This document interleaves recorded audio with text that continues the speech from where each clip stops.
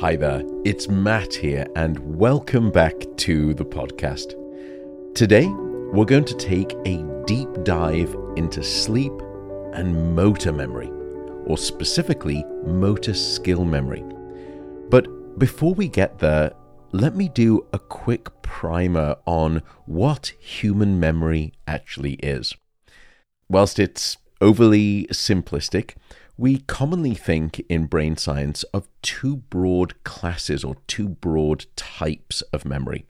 On the one hand, we have fact-based memory, which concerns the recall of things like names or historical dates, or when you're sitting in an exam and you can't bring back things to mind.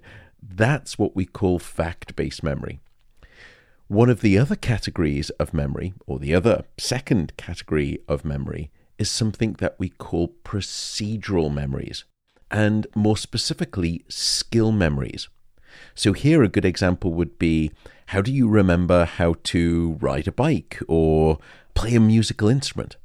Now, it's essential to understand that motor skill memories are not stored in our muscles. Now, some of you may think that, but that's not true. There is another term that people use called muscle memory, and that might suggest that the memories are stored in your muscles. That's not what we're talking about. Instead, motor skill memories reside principally within your brain. And my story in terms of research with motor memories goes back all the way to my initial time at the Queen's Medical Centre in Nottingham in England. And there I was able to observe patients who were recovering from strokes in the brain. And as a result of those strokes, they had often lost muscle control. And, for example, it prevented them from enunciating speech or even paralyzing an entire arm or an entire leg. What I also observed, though, is that during their rehabilitation, and it happens gradually and slowly, but day by day, they seem to gradually start to regain some of that function. But I wondered, is it really day by day that they're doing that? Or is it night by night, caused by sleep? At the time, as a young student, I didn't have the chance. I didn't have a laboratory. I didn't have the ability to test my hypothesis. And it wasn't until another profound experience, almost 8 years later, when I was a young professor, that I began to research that question with gusto. At the time, I'd been asked to give a public lecture on the topic of sleep, and it was at a large celebratory event in the UK for the Decade of the Brain. And at the time, we still knew relatively little about the effects of sleep on memory. And I did mention some of the embryonic findings that were available at the time, suggesting that sleep could influence memory. And then after my lecture had finished, a very distinguished-looking gentleman with beautifully kindly eyes, and he was sort of an elderly gentleman dressed in this tweed suit jacket with, gosh, I remember it had this wondrous, subtle yellow-green hue to it. He approached me, and that conversation was brief, but it was one of the most scientifically important of my entire life. He introduced himself after thanking me for my presentation, and he told me that he was a pianist. And he said he was intrigued by my description of sleep and how active of a brain state it actually is, that we may even be reviewing or strengthening things we had previously learned. And then came a comment that would leave me reeling. And it triggered a major focus of my research, for the next 16 years. Because in a very sincere tone, he said to me, as a pianist, I have an experience that seems to be far too frequent just to be chance. And he went on to say that he will practice a particularly difficult piece of music, perhaps even practicing late into the evening, and he just couldn't seem to master it. And he said that I often make the same mistake at the same place in this particular movement time and time again. And then I go to bed frustrated. But when I wake up the next morning and I sit back down at the piano, I can just play perfectly. And those words, I can just play, they reverberated in my mind as I tried to desperately compose a coherent response. And I told the gentleman that it was a fascinating idea and that it was certainly possible that sleep could boost musicianship and lead to almost error-free performance, but that in truth I knew of no scientific evidence to support the claim. And he smiled and his kindly eyes sort of crinkled some more, and he was unfazed by the absence of my empirical affirmation, and he thanked me again for my lecture, and he walked towards the reception hall, which is where I should have been answering questions with the public. But instead, I stood there on the spot, and I remained in the auditorium because I realized that this gentleman had just told me something that violated the most repeated and entrusted teaching edict. Practice makes perfect. Not so, it seemed. What he had just intimated was this: it is practice with a night of sleep that makes perfect. A sponsor of today's show is Inside Tracker, which is a service that comes out to your home and they will analyze your blood and your DNA to know precisely what is going on inside of you. Hence the name Inside Tracker. They look at your blood, your metabolic signals, your hormonal health metrics, and then they give you a personalized, actionable set of lifestyle changes in response to that readout. And the goal there is to improve your health. I was looking and informed they have some new cardiovascular and new hormonal biomarkers that I'm particularly interested in. One that I'm focused on is something called ApoB, which is an absolutely critical heart health measure. And I get it done now with them somewhere between 4 to 6 times a year. Why? Well, my family unfortunately has a strong history of cardiovascular disease, so I am checking that pretty ruthlessly. And by the way, I do buy the product myself out of pocket. I don't want to fall prey to any of those trappings and undue incentives. Although, with full admission, I still use my own discount code that you can use to get some money off. And that code for you is insidetracker.com/Matt Walker. So just go over to insidetracker.com/Matt Walker. And again, if you want to get that discount, it is insidetracker.com/Matt Walker. Thanks very much. After 3 years of subsequent research, I published a paper with that very same title. And in the studies that followed, I and my team, we were able to gather evidence that ultimately confirmed all of the pianist's wonderful intuitions about sleep. And the findings also shed light on how the brain, after injury or damage, for example, by stroke, gradually regains some ability to guide motor movements day by day. Careful, Matthew, I should say night by night. Now, by that time, I had taken a position as a young professor of psychiatry at Harvard Medical School, and there I set about trying to determine if and how the brain continues to learn in the absence of any further practice. Time. It was all about time.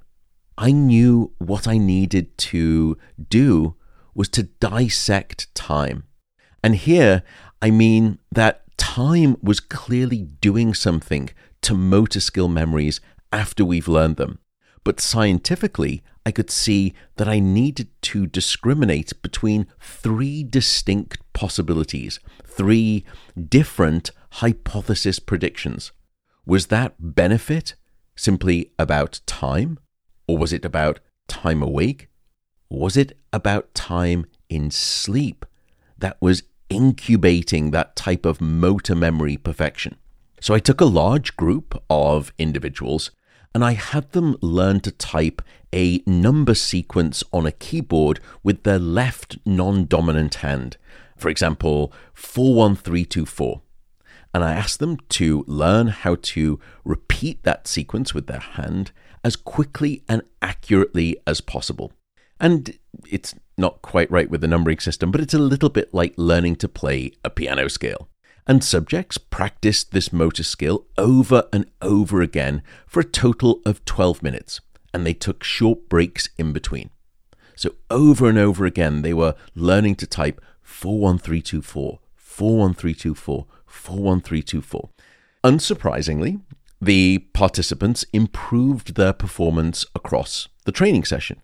After all, practice, we had been told, makes perfect. And then I tested those individuals 12 hours later. Half of those participants had learned the sequence in the morning, and then they were tested 12 hours later that evening after remaining perfectly awake during the day. And this was the wake group. The other half of the participants, they learned the sequence in the evening, and then we retested them the next morning after the very same amount of time, 12 hours, but that 12 hours had contained a full 8-hour night of sleep. And this was the sleep group. What did we find? Well, those who remained awake across the day showed no evidence of significant performance improvements. They had not become any worse, but equally they had not become any better. They were basically just the same. However, those who were tested after the very same time interval of 12 hours, but that spanned an 8-hour night of sleep, showed a striking 20% offline boost in their performance speed and a near 35% improvement in their motor memory accuracy. And what was also important and interesting, by the way, is that those participants who had learned the motor skill in the morning and showed no improvement 12 hours later that evening, they did go on to show that offline memory boost and bump in performance when they were retested yet again a further 12 hours the next morning, but once again following a night of sleep. In other words, after learning, your brain will continue to improve these motor memories in the absence of any further practice. It's really quite magical. Yet that delayed offline learning occurs exclusively across periods of sleep and not across equivalent time periods while you're awake, regardless of whether the time awake or the time asleep comes first. Practice, therefore, does not make perfect. Instead, it is practice followed by a night of sleep that leads to perfection. And we went on to show that these memory-boosting benefits occur no matter whether you learn a short or even a very long complex sequence, such as 4-2-3-4-2-3-1-4-3-4-1-4, instead of 4-1-3-2-4. And yes, that actually was one of the long complex sequences that we taught people. And yes, they could learn it. Which, by the way, isn't so remarkable when you think of the complexity of a piano concerto. Oh, and I should also remember to tell you, we changed the complexity in a different way in terms of the body. And we had individuals learning these sequences using just one hand, in other words, performing unimanual motor memory learning. Or we increased the difficulty using coordinated two-handed or bimanual skill learning, which is very similar to a pianist. When I was then analyzing the individual elements of the motor sequence, such as 4-1-3-2-4, it allowed me to discover something even more striking. what we discovered was precisely how it was that sleep was perfecting these motor memories. When you looked at their performance, even after a long period of initial training, after a long period of practice, participants would consistently struggle with particular transitions in the sequence, and we called these problem points. And when you look at each person's individual data, they stick out like a sore thumb. There would be a far longer pause or a consistent error at a very specific transition, rather than seamlessly typing 41324, 41324 over and over again, seamlessly in smooth patterns. A participant would instead type 41324, 41324. And what they were doing was chunking the motor routine into individual pieces, as if they were attempting the sequence not all in one go, like a very large meal, but trying to break it down into learning-related, bite-sized, digestible chunks. Why? Because it was just too difficult. And different people had different problem points at different moments in the motor sequence routine. But what was common is that almost all individuals had at least one or two of these difficulties. It's so interesting, by the way, too, because I assessed so many participants, and sometimes I would be outside in the control room and we would have two-way communication, so I could be hearing what they're doing. I could just listen to what they were typing, and I could almost pick out their unique problem point just from their initial learning based on the tapping on the keyboard. And then when we would bring the participants back the next day after a night of sleep, my ears would hear something very different. And I knew what was happening even before I analyzed the data. What I was hearing was mastery, sleep-inspired mastery. Their typing after a night of sleep was now fluid. It was unbroken. And gone was the staccato performance that they had the day before. Sleep had replaced it with seamless automaticity. And if you ask any athlete or musician or dancer, that is ultimately the goal of motor learning. So instead of hearing 41324, 41324, now I could hear and subsequently see statistically in the data the following: 41324, 41324, 41324. It was rapid and it was near perfect. Sleep had systematically identified where the difficult transitions or the problem points were in the motor memory routine and then smoothed them out. And this finding rekindled the words of the pianist that I had met all of those years ago. But when I wake up the next morning and sit back down at the piano, I can just play perfectly. And so we didn't stop there. We went on to test participants inside a brain scanner after they had slept, and we could see how these delightful skill benefits had been achieved. Sleep had modified and in fact changed the location of those motor memories. Sleep had moved those motor memories to brain circuits that operate below the level of consciousness. In other words, that help you perform things automatically. As a result, sleep had made those memories instinctual habits. They just flowed out of the bodies of these participants with ease, rather than feeling consciously effortful and deliberate, which is to say that sleep helped the brain automate the movement routine. Sleep had made those memories second nature. They were effortless. And that's precisely the goal of many an Olympic coach when perfecting the skills of their athletes. The other supporter of this podcast is the electrolyte drink company called Element. Now, it's actually 4 letters, LMNT. I am a bit of an exercise fanatic, and I started buying their products some years ago really because of two key facts. First is the lack of sugar content. Element has no sugar. It also has no colorings, no artificial ingredients, which is unlike many of the other mixes out there that I was shopping. The second is because of the founders, who have some serious years of biochemistry experience under their belts, and they know what they're doing. So if you want to give it a try, just go to drinklmnt.com/Matt Walker, and you will get 8 free sample packs on any order that you place. Once again, that is drinklmnt.com/Matt Walker. My final discovery in, what spanned almost probably a decade of research, identified the type of sleep that was responsible for these overnight motor skill memory enhancements.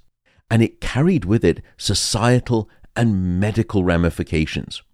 When we examined the sleep of these individuals, because we've been recording their sleep physiologically in the sleep laboratory, we found that the greater the amount of stage 2 non-REM sleep, which is a lighter form of non-REM sleep, particularly in the last 2 to 3 hours of the night, predicted how much improvement in those motor memories would occur the following day. And it wasn't just this light stage 2 non-REM sleep. It was a very specific set of electrical bursting activity that are the hallmark of stage 2 non-REM sleep that were the best predictors. And these are what we call sleep spindles.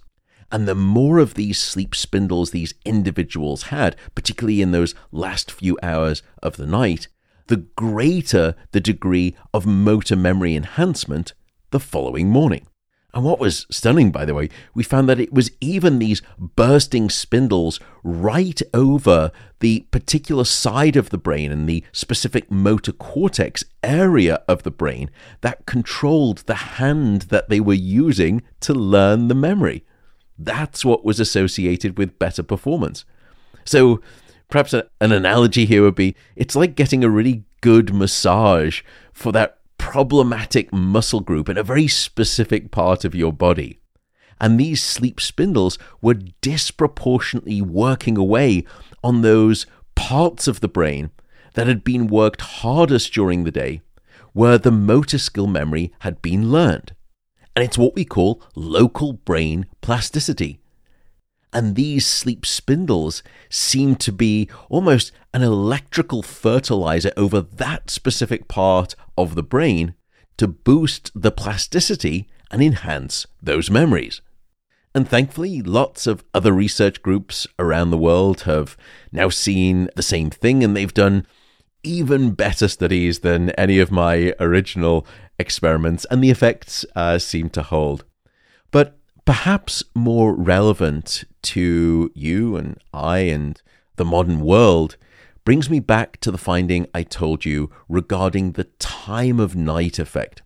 And so you'll remember that I said that it was that type of sleep, light stage 2 non-REM sleep, and the bursting spindle activity that occurs there in the last 2 hours of the night that most accurately predicted how much of a memory boost you would get the next day. Why is that important?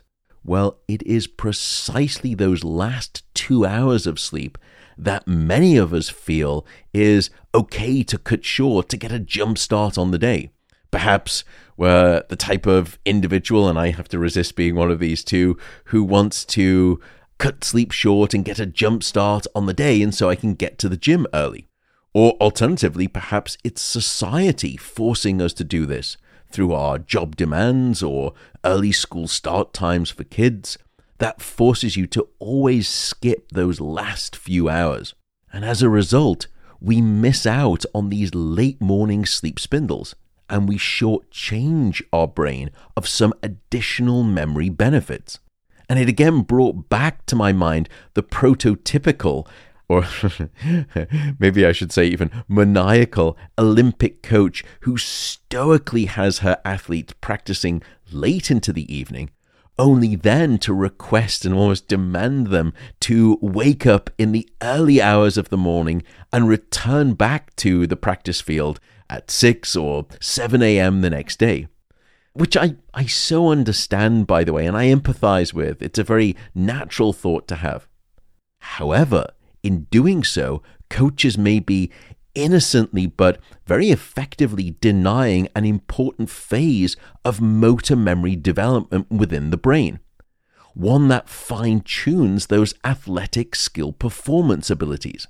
And when you consider that it's very small performance differences that often separate winning a gold medal from perhaps coming in the middle of the pack or even finishing last in professional athletics, you can imagine that any competitive advantage that you gain, such as that naturally offered by sleep, can help determine whether or not you will hear your national anthem echoing around the stadium or someone else's. So, what is the simple take-home message here when it comes to motor memories? Perhaps without putting too fine a point on it and saying it in a rather crass and inelegant fashion, it is this: if you don't snooze, you lose when it comes to motor memories. So that's it, folks. A quick tour of sleep and motor memory. Practice, it seems, does not quite make perfect. Add some lavish sleep into the equation, and the next day you will just sit back down and you'll be able to play perfectly. Take care and bye for now.